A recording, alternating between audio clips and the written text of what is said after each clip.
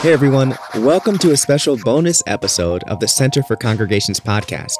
I'm Ben Tapper, and I'm an associate for resource consulting here at the Center for Congregations out of our central office in Indianapolis.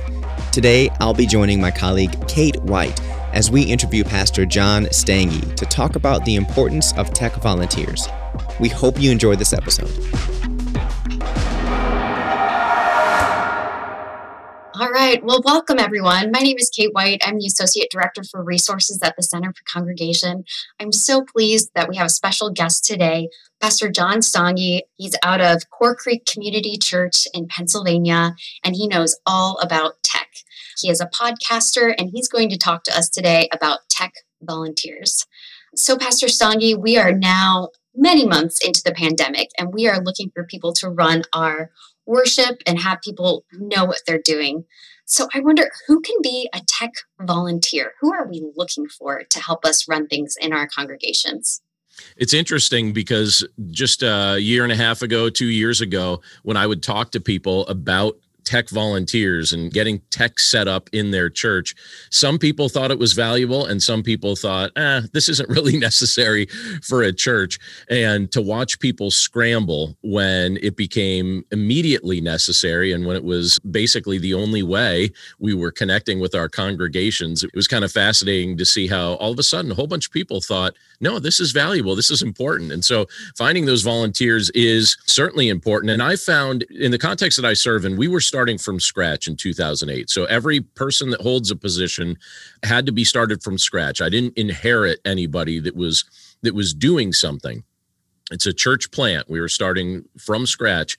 And a few things that we've noticed that are helpful when we're trying to figure out who can be a tech volunteer. I think one of the basic kind of baseline things that needs to be there is that, first of all, they're not intimidated by tech and learning new tools. And what I mean by that is I have a member of my family who every time an iPhone comes out buys the new iPhone, but never takes the time to learn what it does. And I'll constantly tell him, I'm thinking, why do you buy this? And he always says, oh, well, you know, it's supposed to be a good phone. And I say, well, you're afraid to figure out how to use it. And so I think in a congregational context, you want someone that's not intimidated by tech and learning new tools. They don't need to know everything, but I think that they need to at least be not automatically intimidated by it, because that kind of gets in the way sometimes of people being willing to learn how to use some of these tools. And I always look at it this way. These are things that were made by people. They were made by people, which means people can figure out how to use them. They're not impossible to learn. So if you could kind of get over your intimidation. But then I would say also having just a general interest in things like computers and software and equipment can be helpful. But I don't think there needs to be some sort of long list of qualifications. I think it's just a willingness to learn. So a teachable spirit, and just in general, not being intimidated by technology, not looking at it and freezing up. Can you talk about the level of intimidation? Because I think any sane person would be like, wow, something can go wrong in this scenario. I'm not sure I want to put myself in that situation. Right. So is there some leeway where you as a pastor are saying, you know, Eric, I think you'd be great for this, but Eric has some trepidation. What level of understanding and how much encouragement do you give someone to say, would you really please be a tech volunteer? Well, there are some people that if I brought that up to, they would just freeze up and shut down immediately. And so I have learned not to ask people to serve in areas that they are predisposed to just hate. So if you can bring this up to someone and they seem flexible enough and may even say, yeah, I don't know a ton about that stuff, but okay, you know, show me and let's see how we do. I think that person is more likely to be a good choice, because one of the things you don't want to do is spend a whole lot of time trying to teach somebody something and then have them shut down the entire time they're doing it, which makes it so hard for them to listen that they're not really grasping it. And then they do it a few times and then hit a roadblock, especially during a service, and then quit immediately afterward. Because I've had that where we've invited people to serve in specific areas, and it wasn't even tech, it was in a different area. And they seemed like they would be good at it, but had to be talked into it a little too much. And then as soon as they received a little pushback or a little difficulty, they quit. And that's pretty demoralizing when you have people quitting all the time. And so I think it's probably wise when you're trying to set up things with volunteers that you select somebody that you're not going to put in a position where, 2 weeks after they agree to do it, they just step down from it. Sure. So there's some natural aspect to if you're a volunteer, you want to be a good fit with your gifting, as well as if you get that body reaction from them of Completely. absolutely not. That's a good indicator. We'll find another place for you. Yeah, absolutely. That's really helpful. So I grew up in a congregation that had your standard kind of volunteer that ran the soundboard, right? I feel like a lot of congregations are familiar with that person. Sometimes it's multiple people. We all had a soundboard person and I think maybe a camera person later on once we got a camera going. And I'm aware as like the plethora of options expands regarding what it means to do tech, especially as we get into more hybrid worship scenarios. Do you think it's useful for congregations to be thinking about volunteers for specific areas of tech? Like these are audio volunteers, these are visual volunteers, these are software volunteers or hardware volunteers. Is that a useful distinction, or should they just go off kind of the proclivities of the people that are volunteering? I think it could be absolutely useful, especially as we're trying to do multiple disciplines. And if your church is growing and if your church has a variety of people in it, I think the longer people are in a church, the less they just want to sit there and stare. If your congregation is, just trying to do different things, you don't just want a whole bunch of people that observe. People have a desire to participate. So if you do have different areas like that you could plug people in, I look at it in our context and I think my goal is to have as many people with a thing they do as possible, because it gives everybody an ownership piece. So one of the things that is different about what we've done over the past year and a half is we've really increased our video capabilities. Prior to that, we had very limited video capabilities. We were already live streaming prior to March 2020, but we weren't doing it as well as we're doing it now. So we ended up buying much better camera equipment, and we have multiple angles that are available now. And so the person running the cameras can be switching from one angle to another. And that's relatively new for us. And so I've noticed the amount of people sitting back in the sound area over time, it's gone from 1 to 2 to now there's, I would say most Sundays, maybe about 4 people back there.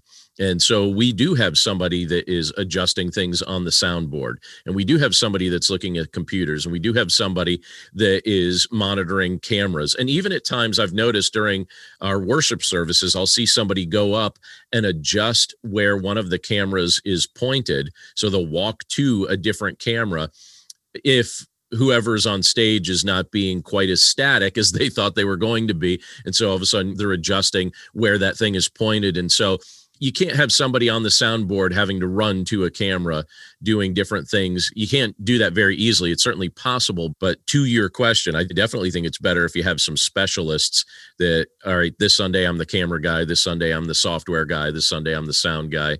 But I also think it's nice if they each kind of know each other's job and can fill in for each other and can help out in a pinch. But I do think it's useful to have people trained in certain disciplines. Absolutely. Yeah, that's a great question. I appreciate that response. It makes me think about pastors who feel that, wow, we've gotten live streaming down. I want to take it to the next level, add another camera. Let's do this fancy work so we can impress people at home. But how do you balance that quality production with your ability to recruit volunteers? Because as you add another camera, is that a second, a third, a fourth volunteer person every week? It could be, but one of the mistakes I think a lot of churches make and a lot of congregations in general make is that their sound and tech starts drifting toward complexity, and they forget the fact that the people running these things are going to be volunteers in most contexts. So there are people that professionally do these things. So the person that is our tech director in our congregation, he does this professionally. And in fact, people hire him to get systems set up for them. And he runs all the tech for a local university. So, I mean, that's pretty high level that he's doing this stuff. And one of the things I joke with him about all the time is don't let this drift towards so much complexity that we can't plug a volunteer into this, because he has a professional brain and he gets where I'm coming from. And he realizes that because he has to lead a team of volunteers. And so that would be one thing that I would say, resist drifting toward complexity. But another thing I would also say is accept that you're not going to produce a perfect product. So if you're a perfectionist and you really just want to see everything exactly right, I appreciate you because I'm also a perfectionist. But one of the things that I have to say to myself frequently with the things I'm working on, and I think it applies to church tech and congregational tech, accept that you're not going to produce a perfect product, especially if you're dependent on volunteer help. And if it's your expectation that it's a perfect product, you could actually demoralize your volunteers by demanding that sort of thing or giving a response to them that's less than enthusiastic when you see what's produced in the end. Sometimes the transitions aren't going to be as smooth. So what? Sometimes, they might miss a cue with putting lyrics up on a screen or something like that. It's okay. They'll fix it. Let it be good, but don't expect it to be 100% perfect all the time. Remove that expectation from your mind and try your best to keep things simple for the volunteers. And the way I would even say that it's useful to do that is to stay focused on the main needs of your service. So there's probably going to be a singing aspect, and there's probably going to be a speaking aspect.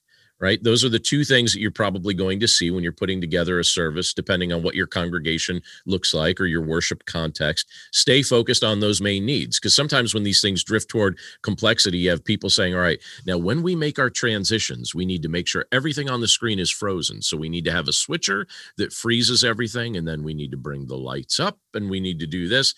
And sometimes I look at that and I think, that's a lot of complexity for a 1-second transition. Does that really matter in most contexts? I would say in most congregational contexts, that stuff doesn't matter. And sometimes we could get so deep in the weeds that we start thinking, oh, those transitions need to be perfect. No, they can be good. They don't have to be perfect. And you don't have to make everything so complex that you've basically made it impossible for a volunteer to get plugged in. But I would also say one other thing related to that.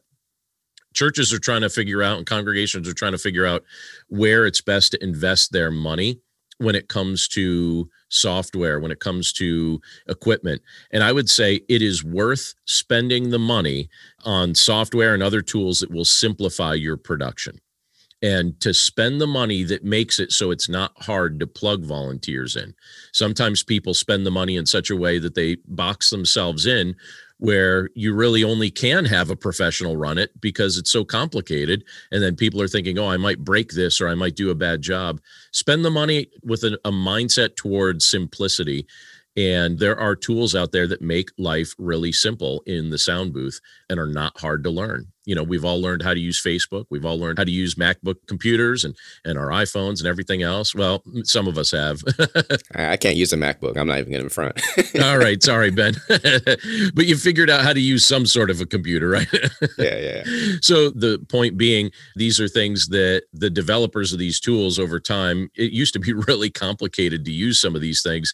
And they've realized if we want to appeal to a wider audience, let's make this simple. Well, if you're the one making software purchasing decisions or hardware purchasing decisions, make the decision to spend the money on the thing that makes it easy for a volunteer to get plugged in.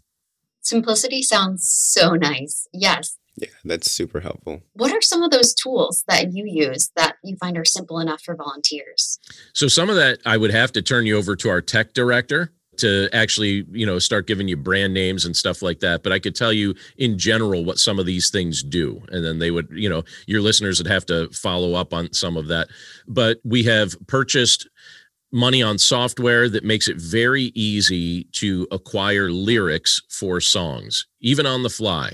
Because sometimes our musicians will say, you know what, I wasn't planning to do this song, but I feel like this is something that really fits with today's message. And so let's just sing this one. And so all of a sudden I see our sound booth scrambling saying, wait, we don't have lyrics for that one. So a few years ago, we purchased software that allows you to grab those lyrics and it automatically generates slides related to them. And you could put it right up on the screen. I forget off the top of my head what the name of that is, but I see what it does every Sunday. I've also noticed that recently, since we're doing live streams, one of the things that we were doing is we primarily had just one image on the live stream, but some of the feedback we got was that people wanted to see the slides that I was putting up on the screen behind me in a separate pop-out window. And so our tech team looked into what it would cost to be able to make it so that you could have like a separate window in that screen that had my slides or even the slides of the musicians. And I think it cost us like $200 to get the software that made it easy. And I think to myself, okay, that's not ridiculous. I mean, it's not free, but it's not ridiculous. And to make a useful worship experience for people that aren't with us in person, I thought it was worth it. And here's the ironic thing about all that. Everything we've spent, it all has a price, right? And some of it can be expensive. But I have noticed over the past year and a half, our giving has drastically increased. And I think it's because we are being more intentional about trying to figure out ways to serve people. And the more you really put that extra effort in to serve people, I think sometimes people show their appreciation by going out of their way and supporting what you're doing. So the funds have come, the funds have come to help actually facilitate this. I mean, one of the biggest expenses we had was getting those cameras and really increasing that. That was thousands of dollars, but then people supported it because they appreciated the effort. That's beautiful. That's beautiful. And I'm wondering, if you can talk briefly about what it means to take care of your tech volunteers. I think treating those that are volunteering their time is extraordinarily important. And there's best practices and not so great practices at taking care of volunteers. So can you speak to what you've learned about what it means to really take care of and honor those that do volunteer in this field? Yes, and I could speak from the side of having goofed that up a little bit and not taking good care of them and figuring out that they are vital and need to be taken care of and trying to figure out ways to improve it. So I think one of the best things we can all do for our tech volunteers is when something goes wrong during a worship service, all turn back and stare at them at the same time and just wait for them to figure it out while staring at them. They love that. Yeah, I hear they love that. Yeah. Yeah. So I'm just kidding, but it happens in every context where something goes wrong, the entire congregation turns back to the sound booth waiting for them to fix it. Right. So all you tech volunteers, we hear you and we see you. Sorry that we do that. It's instinctive. We're trying to work on that. But I'll tell you one of the things I goofed up. So in our context, we really have tried to be frugal for many years because this was a church plant that we were essentially starting from scratch. And so we're 13 years into that, but I'll be honest with you and say that the first 10 years of that, our budget was very slim. Our budget was very tight. And from time to time, our tech director would say, hey, we have a need for this, a need for that. And I would kind of just rely on him to find the castaways from the university that he worked at, to kind of meet those needs. And over time, I started to realize that's not going to work. And I remember at one point he asked for something specific, and I was so used to being frugal, AKA cheap, that I didn't really jump on that request. And I actually noticed after a few times of him saying it, that it was irritating him that we hadn't done anything about it. And I apologized to him and I said, you know what? I don't think I was taking your request seriously, because I'm so used to you just finding scraps from the university that we as a church plant could utilize and just kind of acquire either inexpensively or free in most contexts. And so you said that you had a need and we really should have jumped on it, and I'm going to fix that now. So that would be one thing. Be apologetic if you've been dismissive. If they say they have a need, even if you're not really convinced that they have a need, but yet they're serving in that department for free Sunday after Sunday, weekend after weekend, week after week, they're doing that and they say they have a need. Even if you don't think it's a need, I think sometimes just spend the money on the need just to show your tech volunteers that their opinion matters to you. And it probably, what they're requesting probably matters in a way you haven't thought of, but they're neck deep in doing what you're asking them to do. And it would be nice if you just communicate to them that you value their opinion. And sometimes valuing their opinion means you just buy the piece of tech or the software that they think you need. So I think that could be a part of it. But another thing is, I think another way you could show them that you value them, there's a variety of ways. You can acknowledge the work that they do before the congregation. So just acknowledging it from time to time and saying thank you, being easy to work with and appreciative, and giving them feedback after a service that goes well, not just feedback after a service where there may be glitches. And from time to time, one of the things that we've been trying to do, my wife and I have been trying to look at some key volunteers in the church and just saying in our context, let's go out to eat with them. As strange as it may be, my wife and I, we have a date night every Friday night But on occasion, what we've been saying is, let's invite this person or this couple to go out to dinner with us and just spend time. Sometimes it doesn't have to be something just in the tech world that you do that shows some level of appreciation. One other thing I'll throw into that, everybody that works in tech seems to appreciate new tech toys.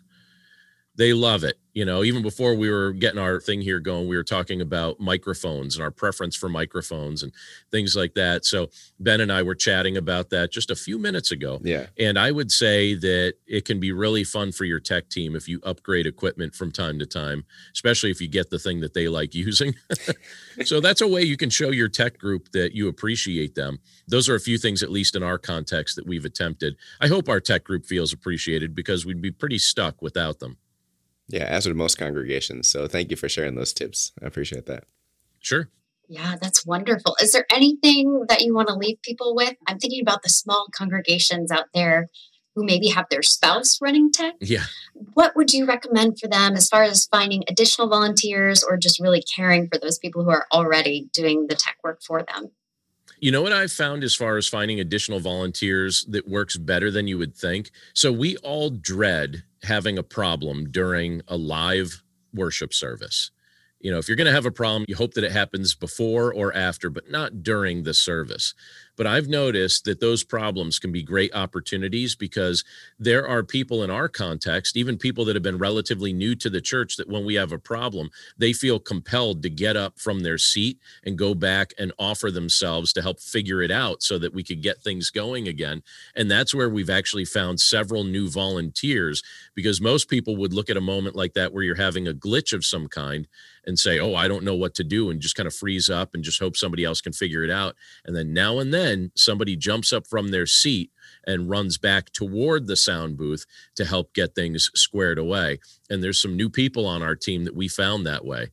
It's like, oh, wait a second, stuff about this. You have just revealed yourself to us. And so we're finding that sometimes a problem during a worship service could be a wise way to find a new volunteer. So they're going to give themselves away sometimes. I love that. Stepping up to meet a need. Mm-hmm. Yeah, absolutely.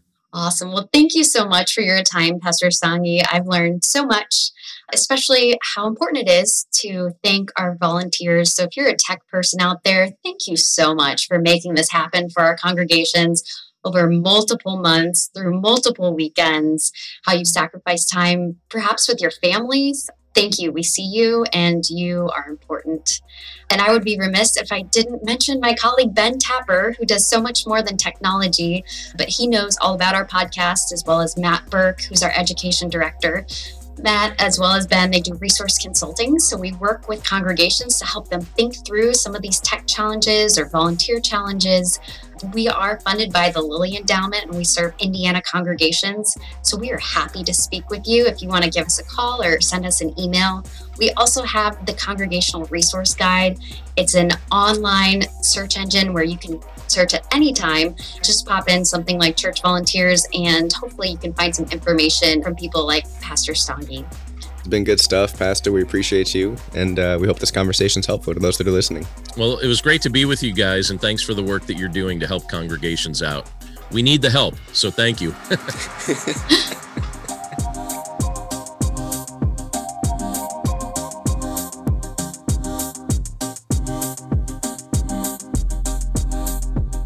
We hope you enjoyed that conversation. If you need any assistance, please feel free to reach out to us at podcast@centerforcongregations.org or at info@centerforcongregations.org. Remember, you can always find good resources at the CRG, which is thecrg.org, and just enter in a search term, and there's all kinds of resources available for your congregation. We want to thank Jaden Lee for sound editing and original music. And as always, we want to thank the Lilly Endowment for their generosity in supporting us as we serve Indiana congregations. Hopefully we'll talk to you soon.